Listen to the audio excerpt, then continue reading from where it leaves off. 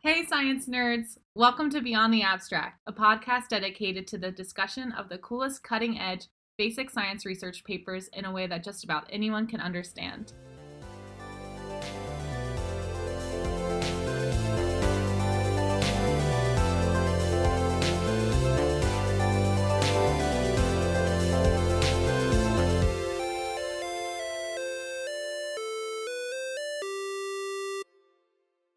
Hi, everyone. Welcome to episode 4 of Beyond the Abstract. Today, I'm really excited to share our guest. His name is John, and he's a little bit of a unique guest compared to our previous guest because he's the first author of the paper that we'll be discussing today. John, do you want to introduce yourself and give a little bit of background on sort of your training path up to this point? I want to start by saying also that it's John Welsh, PhD. Oh, sorry. We have a real scientist in our midst, not the trash that was with us before. Just kidding, guys. We love you. That's right. So I'll only respond to doctor the rest of this time. Sure. So my background is I did my undergraduate at Virginia Tech, got a degree in biology, stayed there to do a master's in cell biology. Then I went to Los Alamos National Lab to do a postmaster's fellowship, where I did something completely different and worked on biofuels for 14 months, the lost years. And then I came back to Penn to do my PhD in biophysics. And then I stayed on at Penn to do a fellowship here with Mark Kahn, who's the corresponding author on this work. And so it was during that fellowship that I did this paper. I also happen to be in Mark's lab. So John and I know each other very, very well. We have this thing where it's like, oh, ballet versus classical music, and he's very anti-classical music. I'm very pro-classical music. And I thought I hated the ballet, but then I actually went, and I love it. It's like really good. Yeah, you get the benefits of a classical music concert plus dancing. If you want the classical music, just close your eyes at the ballet. Yeah, that's true. Accessible for everyone. Oh my God. We're super excited to have John with us, but in terms of life updates, I have to tell you guys, I have mice. They're getting back at you because you shit-talked mice on the podcast. That's before, so true. They listened in. They were probably one of the 15 people who listened to the first episode. And they're like, we got to get back at this guy. So yeah, my kitchen is currently basically a death trap because we have so many traps around. We just celebrated Thanksgiving, I guess. That's another exciting update. What are you thankful for, Ellen? I am thankful for my wonderful podcast co-host. All right, don't need to say it so with gritted teeth. What about you, John? What are you thankful for? I'm thankful for no longer having to pipette. Yeah, right. Being out of the lab. It's wonderful. So as you can see, John really enjoys doing research. The thrill of pipetting small volumes into even more small volumes really gets us going. So difficult you need a PhD to do it.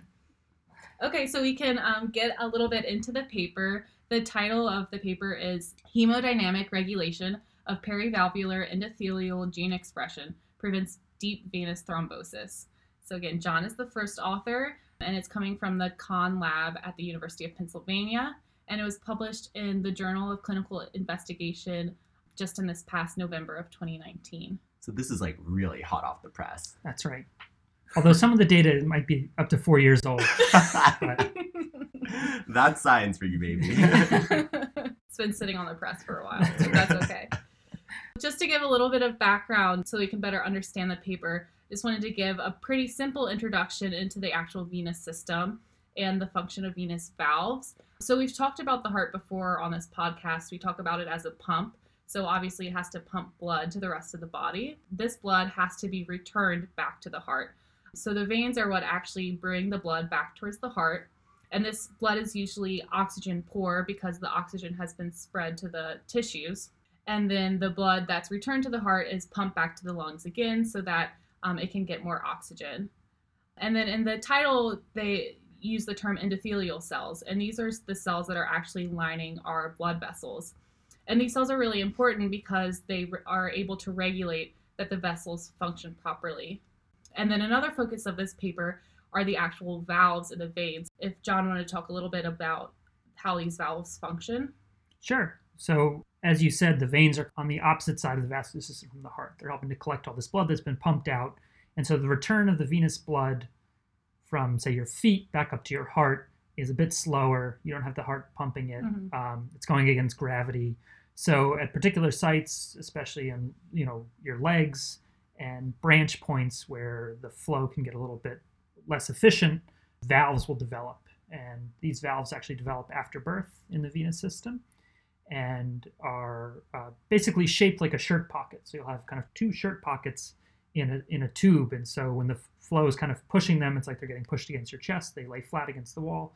But then if the flow starts to reverse, they balloon open and catch that blood and preventing it from flowing back to your toes, so that when the pressure changes again, you'll be ready for more efficient forward flow. So it's really just fixing a plumbing problem. Yeah, it's really just making sure that the blood goes in one direction. I also kind of want to emphasize, so our lab studies endothelial cells in a lot of different contexts. And endothelial cells, like Ellen said, are the cells that line the blood vessels. So they're really in direct contact with the blood. Of course, they will have like a really important role in also regulating what's going on in the blood since they're in direct contact with it. One clinical problem that we see directly related to these veins and their valves is something called deep vein thrombosis, which we'll just refer to as DVTs from here on out. So DVTs are clots that occur in the veins, and this prevents blood flow and blood flow return back to the heart.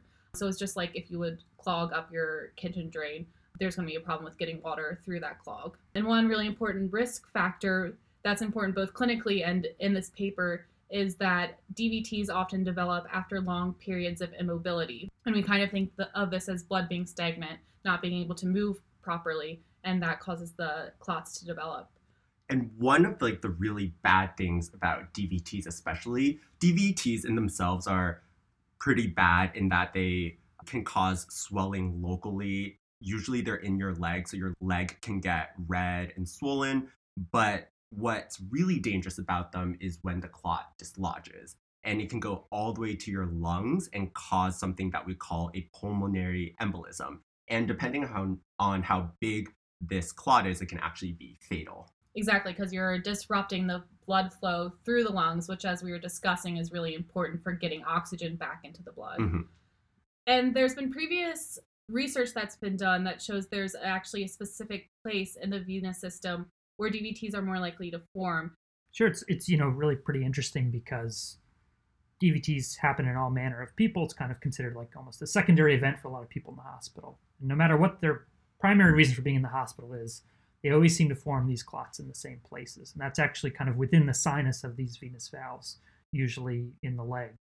And so this is, again, if we go back to the shirt pocket analogy, it's kind of within the pocket itself that these clots form, where there's kind of poor blood flow and things can get trapped. And so kind of the thought is something happens in this area and the clot kind of grows out from this. This was actually a mystery for a long time. And then in the 60s and 70s, they were actually doing autopsy studies and going through people who died of pulmonary embolism and finding out where these clots had originated. And essentially, unless someone had an actual injury, the vast majority of these clots will form in these little pockets and then grow out from there to large sizes. Wow. I feel like I wonder how they discovered it, right? Because you're like, oh, they died from something in their lungs. Let's look in their leg and see if there's a clot there. Yeah, it must have been random. Like people who are curious about anatomy back in the day just looking wherever they could. Because, typically you wouldn't be like, oh, lung injury, let's look in the deep veins of the leg. Yeah, I can certainly say that Ellen and I would have never discovered it because we uncovered our body probably a total of like 4 times in medical school in anatomy. Yeah, we were not very enthusiastic dissectors, that is for sure. Also not very good at it. And neither of us are going into surgery or orthopedics, so that, oh shoot, Derek, sorry. Derek's going into OBGYN. It's okay, it's just a C-section. And one other important part of background I wanted to emphasize is that in our bodies, there's a constant balance of pro-clotting and anti-clotting factors. So another clinical word for a clot is a thrombus. So we think of these factors either pro-thrombotic or pro-clotting versus anti-thrombotic, anti-clotting. And this is what prevents our veins from clotting up on a day-to-day basis. So obviously forming a clot is really important because you don't want to bleed out anytime you have an injury site and any leak of blood from your arteries or veins. But then the body also needs a way to actually break down the clot. And that's where these anti-clotting factors come in. There are actually a lot of diseases that occur because of this imbalance in clotting. Either people who have too much of pro-clotting factors, and these people are especially prone to getting DVTs and other sorts of blood clots, and people who actually don't have enough of these clotting factors. And these people are more prone to bleeding out when they get injured in some sort of way, or even after simple things like tooth extractions. Yeah. So the question that John and the rest of the group asked in the paper is, what are the molecular mechanisms by which immobility causes formation of DVTs? So, John, I'm actually curious why you decided to choose this topic specifically. Sure. So, as you said before, Mark's lab has a history of studying endothelial cells, and particularly valves. And I came from a lab that focused on blood clot formation. So it's kind of a natural marriage between trying to understand blood clotting in the context of valves, where there's this classic connection between the valve sinus, the endothelium there, and these DVTs. And kind of interestingly, in the world of thrombosis and blood clotting is, all these other classic blood clotting disorders, heart attacks and stroke, usually the clot forms because there's a plaque, some disturbance in the vessel wall, or someone forms clots after a traumatic injury because there's all this vessel damage. But DVTs form on intact, otherwise healthy endothelium. It's kind of the only thrombosis event that forms in this. So it's kind of a really interesting question to us, was kind of what the heck is going on there, that these endothelium have turned in such a way that now on an intact endothelium that's normally supposed to be tamping down the clotting response, now they're supporting it. And at this particular site in the valve sinus. So a lot of interesting kind of open questions there. So one of the first questions that you guys asked in the paper is asking if there's a way that the body normally prevents clot formation at these valve sinus areas where we said that you're more likely to develop a clot.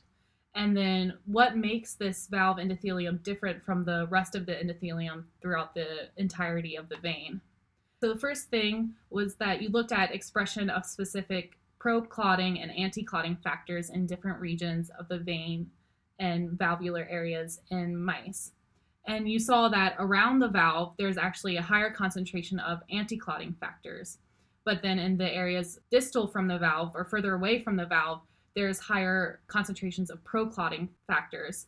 So this ensures that there won't be clots right around the valve. This was first done in mouse samples, and then you looked at human samples and saw the same pattern of expression. And we had actually were following on top of a study that had first identified this same pattern in humans maybe 10 years ago, the Beauville group out of Vermont. And, they kind of just observed this in some human samples, didn't really know what to do with it. They just thought it was interesting. And this just added another layer of complexity to the question of the clots only form in this section. There's no plaque or otherwise injury.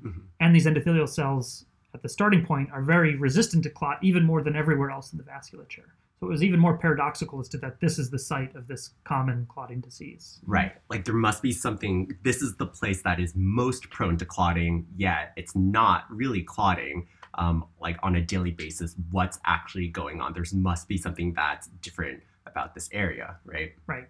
And that this antithrombotic valve sinus endothelium is seen in both in humans and mice was also interesting because it suggests that it's something that's important to our functioning as living beings, that it's conserved kind of up the evolutionary chain. From potato to mouse to human. So as sort of a proof of concept, the next step was deleting the anti-clotting factors in the area around the valve. And when you deleted these anti-clotting factors, you saw that there was actually a greater amount of clot formation in the area of the valve sinus in your mouse models.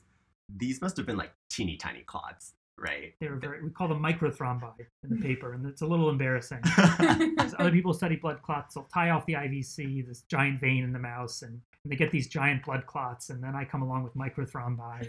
And it's just it's not a good look at the conference. Size queens in the thrombosis field as well. They're everywhere. There's no shame in adding micro as a prefix to anything.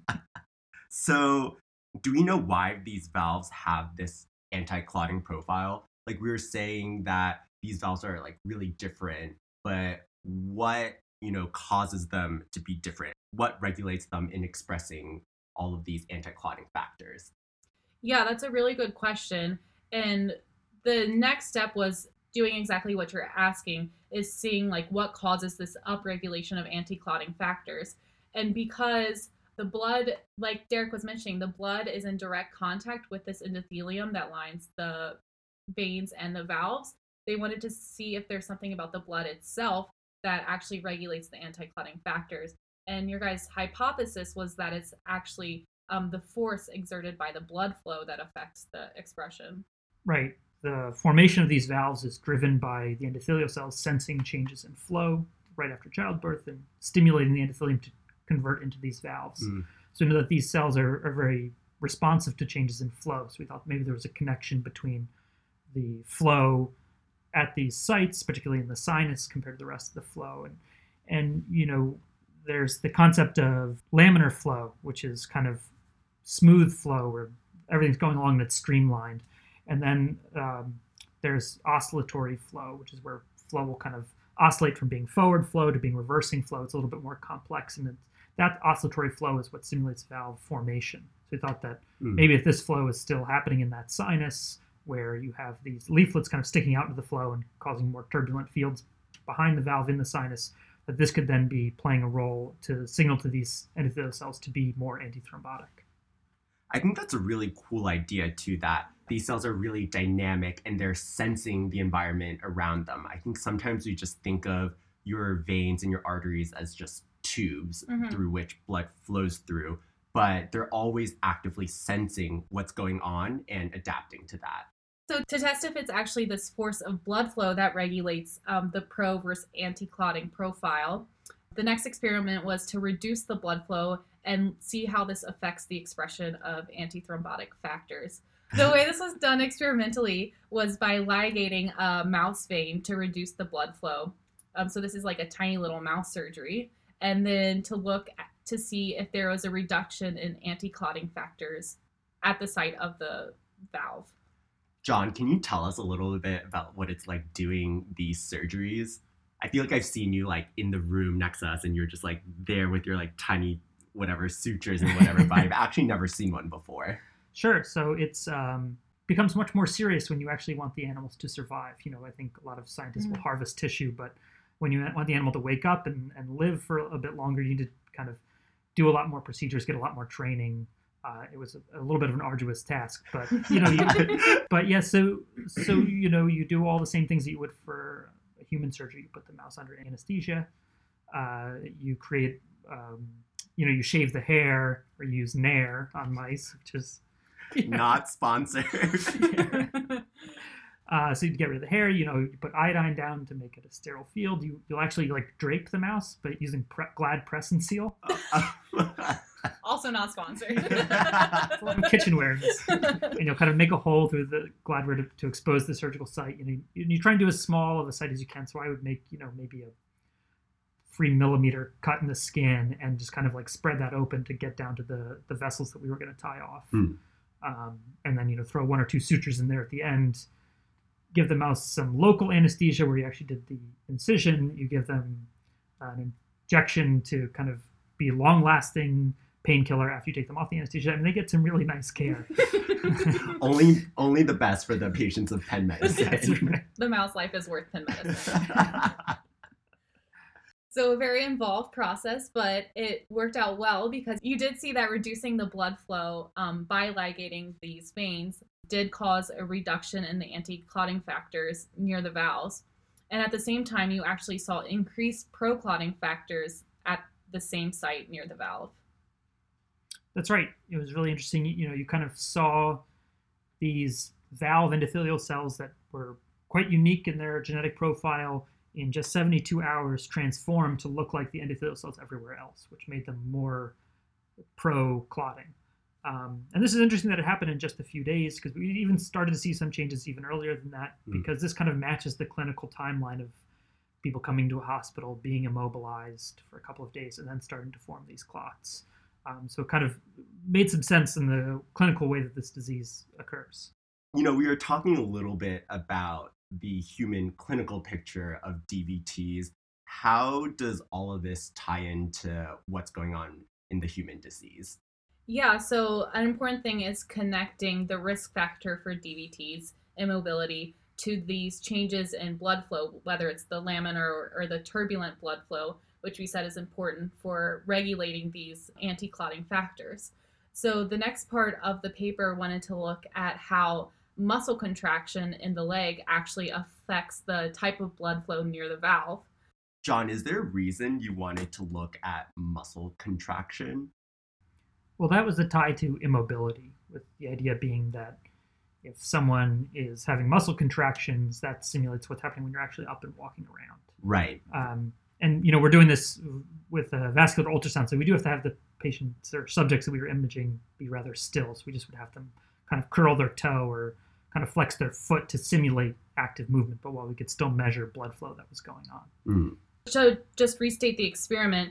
You're actually doing ultrasound to look at these valvular areas in the vein in patients who are either immobile, so I'm assuming legs up on the bed, not moving, compared to patients that are doing this muscle contraction, which, like you said, is just a simple toe curl, which is enough that you can still contract the muscle and affect the blood flow in the valve, but allows you to still keep the ultrasound on the patient and actually look at the type of blood flow. Exactly.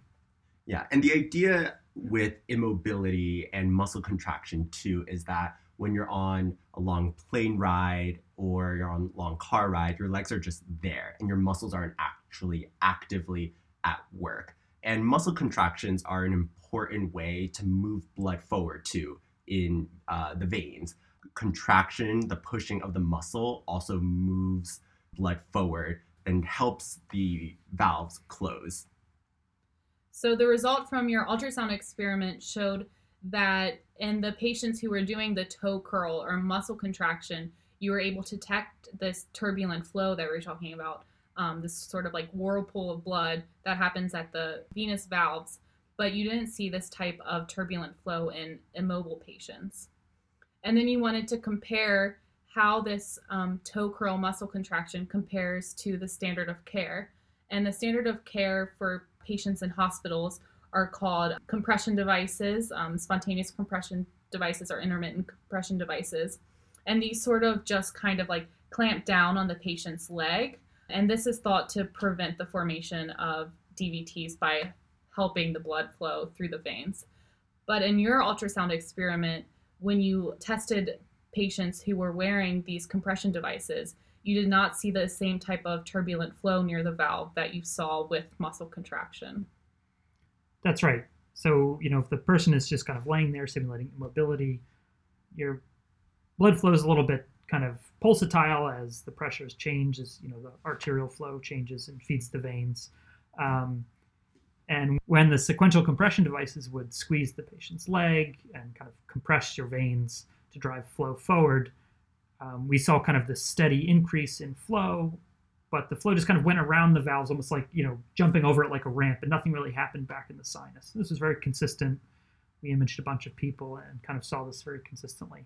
But if we had someone do kind of a muscle action to get this contraction going and simulate mobility, we would see a burst of flow and also this really strong recirculatory flow of kind of the flow coming around that valve leaflet and circulating in the sinus and creating kind of more of an oscillatory profile.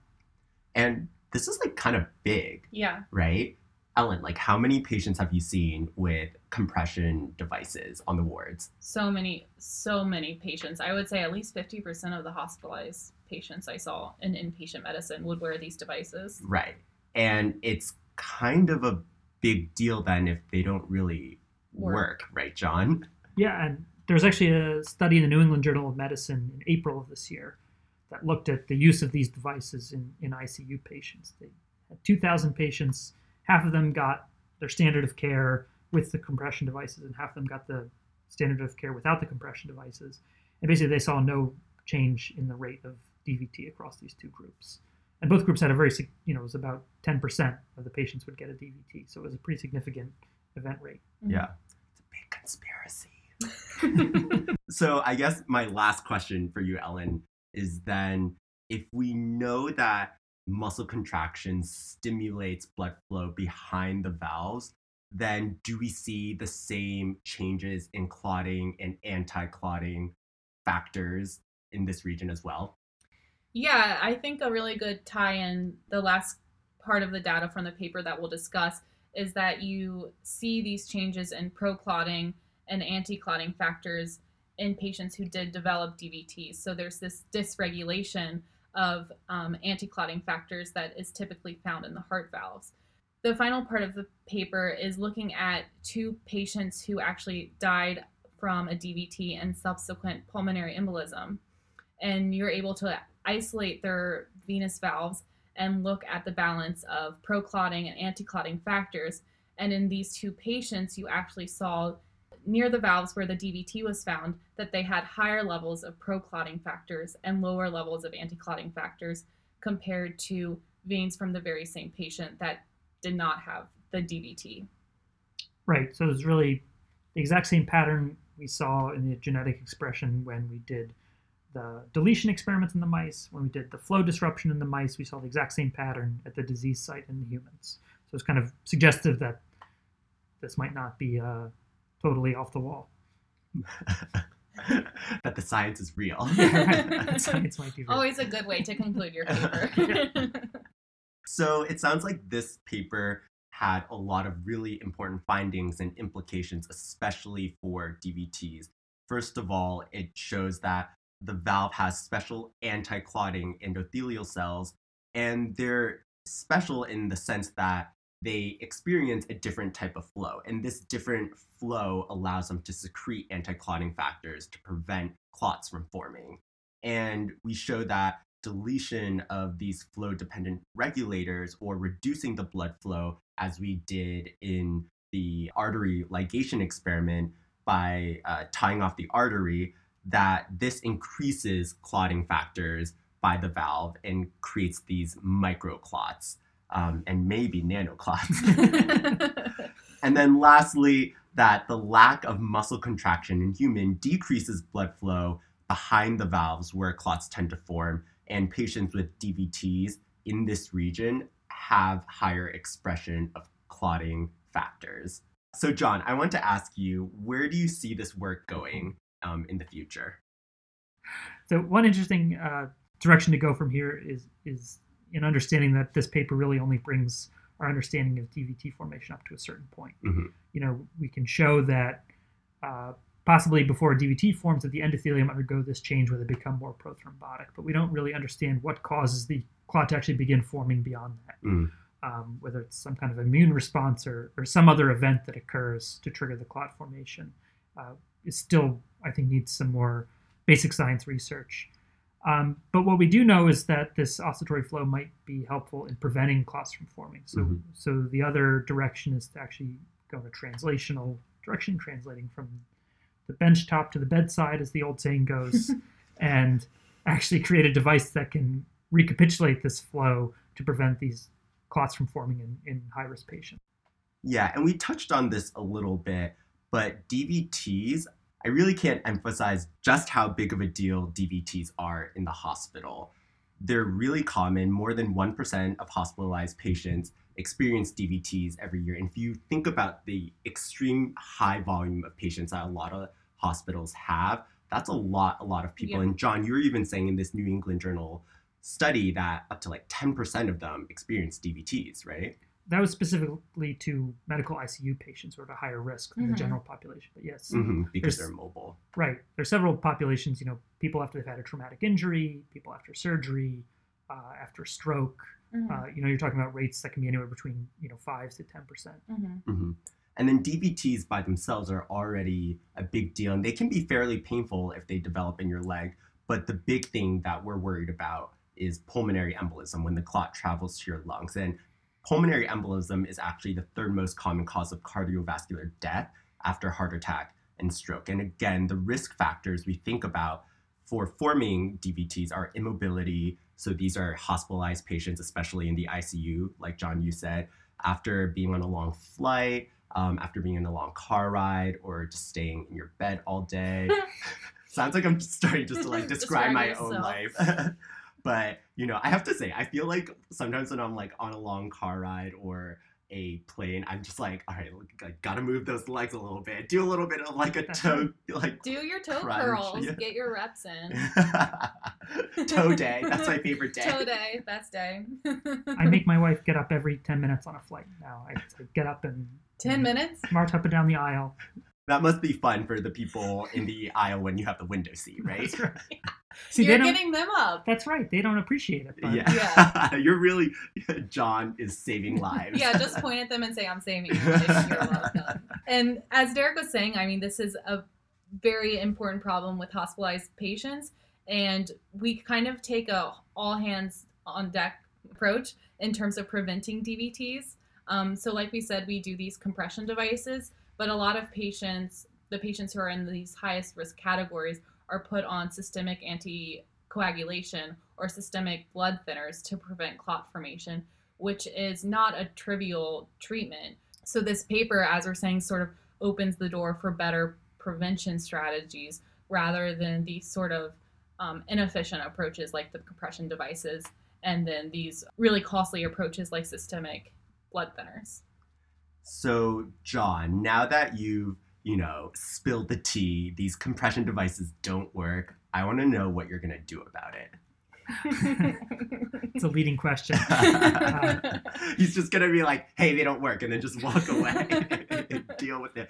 This is what he's doing. He's, getting people up on the plane. He takes a flight every single day and then yells, everyone stand up and move your legs.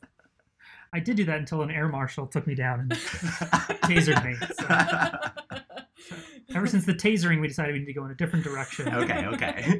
And we, Mark Kahn and myself, we started a company to make a device to hopefully provide better protection and actually develop a mechanical therapy that people can wear in the hospital to recreate this active-looking flow through kind of with a different mechanism of action that we designed in doing ultrasound studies to particularly emphasize this active flow pattern and kind of designing to that endpoint. So we hopefully will get this into the clinic in the next couple of years and demonstrate improved efficacy and hopefully give clinicians more options in how to prevent these clots. Very cool.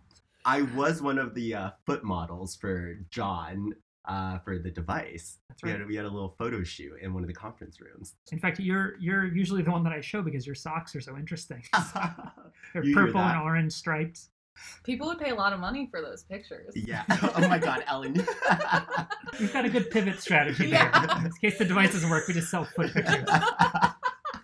It's always good to have a backup plan. My alternative career would be foot model or the more niche foot fetish model. More niche, but more lucrative. So. Yes, of course. That's where the big money's at.